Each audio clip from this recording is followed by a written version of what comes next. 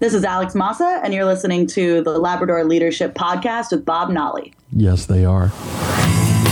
Live from the RVA, this is the Labrador Leadership Podcast with Dr. Bob Nolly. The program that brings you the leadership skills that can make you the most authentic, approachable leader for the sake of your business, your team, and for you. Now, here's Bob. Ladies and gentlemen, welcome to the program. How are you? So glad you found your way here again. It's time for me to say thank you. Thank you indeed once again. You remember early in the program, back in the beginning, I said a goal was to get 100 5-star rating and reviews on iTunes. And you all have done it. You have really done it. And thank you so much for that. We now have 101 reviews and 5-star ratings. Thank you to everyone. I'm just so glad that you all have embraced the program in a way that just makes us proud and lets us know that you like what we're doing and the information, what you hear here, is of value to you. And that's great. Thank you so much. Thank you for all of that. Who do I have to say thank you to? Jay Carberry. Thanks for your comment there. Really great show. Interesting topics, and the content is incredibly helpful. That's it. Thank you so much. Thank you so much. And Jay, if that's your first name or not, that's your first initial, gave us some great feedback that the episode length is perfect. We always try to keep it in the 25-minute time range. Sometimes we go a little bit shorter, depending on, well, a bunch of things. Like today, we'll probably be a little short because there's some urgency in what I want to talk about today. Who else I need to thank here? All Me Now says, great energy and excellent ideas and practical things. That's it, the practicality. I don't want leadership to be something that's high and mighty and up on a shelf that doesn't apply to you. It does apply to you. It's important. Great enthusiasm. Thank you so much. All Me Now. That's nice. RJ, the digital professor. We cover a lot of material in each episode, and it's great quality content. Oh, an amazing leadership skill podcast. RJ, the digital professor, thank you so much for that. And I think we're caught up. That's great, folks. I tell you, I really want to hear more feedback from you. Please email me directly, bob@labradorleadership.com, and let me know what you think. Go to the website, click on the orange button to join the conversation. The new Leaderati is rolling out soon. I want you to be a part of it. I've got some great feedback by email from lots of folks, comments that are very insightful and very helpful about guests they like best, what they like to hear more of. So I'd like to hear from you too. Okay. I think I might have mentioned on the last program, this is a great time of the year for a sports fan. The baseball playoffs are underway. The NFL season is quite an interesting one and rocking. College football. College Game Day, ESPN, is actually coming to our state, if not our city, coming to Harrisonburg, Virginia this week for James Madison and the University of Richmond. So the state, not just the Shenandoah Valley, but the state is all abuzz about that. We are coming to your city. Yeah, here they come. So it's a great sports time of the year because hockey and basketball are also underway as well. All right, so that's the point I'm making. So all the sports fans now are aware of this piece of news that was broken yesterday by ESPN. And there is a book that has been published. Hard copy is going to come out later this month, but it's already available on Amazon for the Kindle, called Breaking Cardinal Rules, Basketball and the Escort Queen, by former escort Katina Powell, who talks about parties that she provided girls for at the University of Louisville. And the story broken by John Barr and Jeff Goodman at ESPN reports that former basketball players at Louisville told the ESPN program Outside the Lines, that is a great program, that they attended parties in a dorm from 2010 through 14 that had strippers that were paid for by a former graduate assistant coach, allegedly, I will say, by the name of Andre McGee. And one of these players said that he actually had sex with a dancer after McGee had paid her. And each of the players said they attended different parties at the dorm where the dancers stripped, came naked, present, and it was obvious to one that he said he felt like he was in a strip club, that they weren't college girls. So I will link up this book in the show notes. And that's not for you to read the book. If you're interested, I want you to be able to get to it. That's it. And it's very short, and it's very early in the game here. It's getting mixed reviews. You know, the fans that are interested in what's going on have rated it highly, and others that are not as interested don't think quite as much of it. But the part of the story is that Pal told Outside the Lines that he had given her cash for side deals, which included sex with some recruits and with guardians who came with them on visits, and some Louisville players. Now, if you're not a sports fan, particularly a college basketball fan, the governing agency of college sports, NCAA, has very strict rules about recruiting in all sports. And the visits, the number of visits, the timing of visits are very tightly governed by the rules and what can happen. So schools go the distance to make sure they are pretty well buttoned up and everything is in place when a sought-after recruit is coming for a visit to their campus. Players say that at Louisville, they talked on the phone with a recruiting coordinator and one of the coaches that had been talking to them and their parents about being recruited, and that they were also introduced by the phone to their host, which was a girl that said, "I will be your host for the entire weekend when you come to visit." And nothing more than that was said, but there was a feeling that it was implied that they would be with him, the host would, the whole weekend. So that's where this comes from. Now, that seems kind of sordid, perhaps not content for here on this program, but I think it's important to mention this point. The head coach at the University of Louisville is Rick Pitino. And the question that comes out now is, did he know about this? Did he know about this? And of course, there is a good bit of silence from both the university and from Coach Pitino himself. And if you're a college basketball fan, and whether you're a Cardinal fan or not, try to just step back one level from your fandom today. I mean, if you're a Kentucky Wildcat fan listening to this, let's look at it from the leadership perspective here, and not, raising a ruckus here because it's the hated Cardinals that this has happened to. So Coach Pitino, the question that's being asked of Coach Pitino is, did you know about this? And there are lots of thoughts. He has not said much, but he did speak to ESPN within the last day or so. And he said this to Dana O'Neill, according to ESPN, on a phone call. He said, allegedly, "I don't know if any of this is true or not.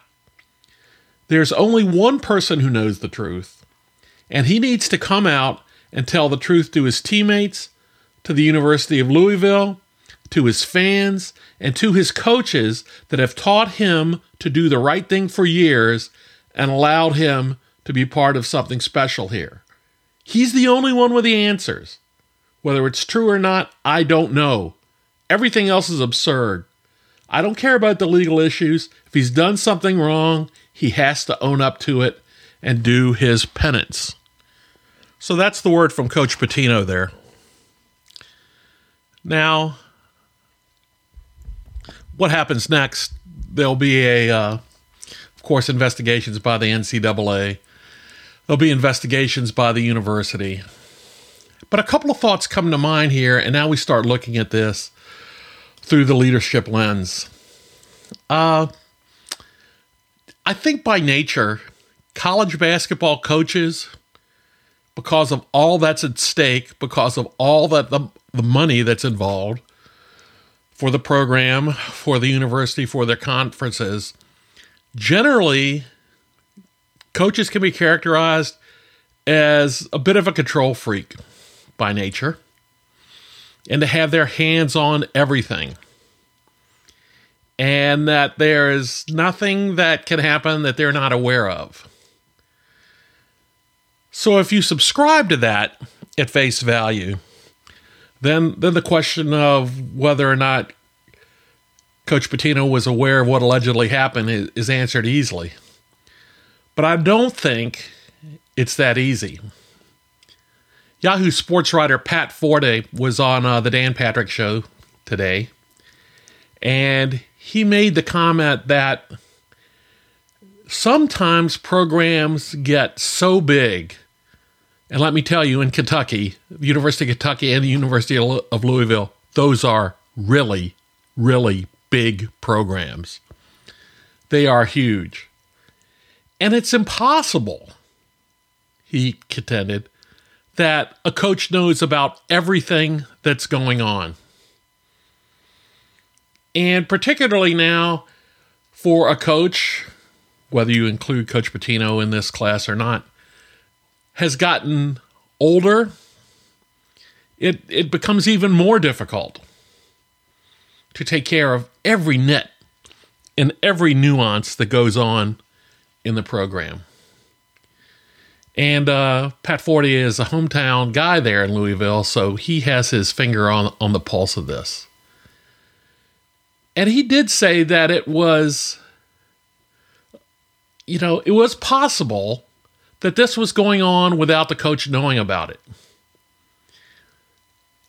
All the coaches that have this attention to detail, and Pitino has been famous for it as well, he seemed to think that it was more a myth than reality. And he really got the feeling that Pitino was genuinely shocked to hear this was going on. So this brings us to the whole concept of plausible deniability. And plausible deniability is this. It's a condition in which someone can safely, believably deny knowledge of any particular item or truth that may exist because he was made deliberately unaware of that item to benefit him, to shield him from any responsibility associated with the knowledge of that truth. So it's to shield somebody. It's actually a legal term. And it's the ability of a person, sometimes in organizations, it's a senior official, a basketball head coach would fall into that class, that has a formal or informal chain of demand, can deny knowledge or responsibility for any actions committed by others because of a lack of evidence that can confirm their awareness of it. Plausible deniability. Of course, we can, paste this into politics quite easily, where staffers take on assignments and operations and don't tell the boss, to shield them, to protect them. The point I want to make today, and I'm holding up the University of Louisville story just as a point, is if you think this is going on in your organization anywhere, get the word out that you won't tolerate it. If your ethical system, your value set, thinks, wait a minute, there's circumstances when we have to do tough things in business. You need to get rewired. You need to find a way to get this out of the culture. Well, how do I do this? Well, you can start by, if you're in a large organization, going to your top team and make sure they're aware that this is not how you operate, if you think this is a risk. If your culture is one of more authenticity and transparency, two big qualities we fully support on this program and talk about all the time, then it may not be as big a problem for you. If you are a small business with only a handful of workers, make sure they know that you won't tolerate that. You want to know. You want them to be able to solve problems yet, but you want to know of issues. You don't want to be shielded. Because in this day and age, when everybody with social media is part of the media, you can bring your organization to the ground, crumbling. Whether you're a small business with a half dozen people or a large corporation with thousands. Should I mention Enron or WorldCom here? Plausible deniability. Think about that. Does it make you feel good to think that you have staff that would want to protect you in such a way? Rethink that. Do you think that business is tough enough that it's just a normal activity? You need to rethink that yourself. That's a big deal. If we are seeking to be the most transparent, authentic leaders that we can, plausible deniability, no place for it. And if you guys think I'm wrong, come to the show notes page and put a comment down. I'm not asking for traffic there. I just want to hear from you. Because this just struck a nerve because we see stories coming out of the sports world all the time. And this one seemed to translate pretty easily to the concept of authenticity. And I thought it was worth us discussing it for a while. Not a fan? Okay. Go do your work today and move on. Are a fan? Think about this. But I'll have links in the show notes that you can find more about and think about this. It really is something worth sharing with your team, whether you're in the clear or not, if you think it's a problem or not. What a great roundtable talk to ask them, do you think we're like this? Are you like this? Okay, folks, we'll see you next time. Thanks for listening to the Labrador Leadership Podcast. For the sake of all the special people in your life that deserve you to be the best leader you can be. Connect with us on our website at LabradorLeadership.com, on Facebook at Labrador Leadership, and on Twitter at Lab Leadership. Now, here's a final thought from Bob. Okay, ladies and gentlemen, thank you very much for being here today. One thing I want you to do today, go to our webpage, LabradorLeadership.com, click on the orange button. It's time that you start getting the good stuff. Take care of one another. And we'll see you next time. Bye.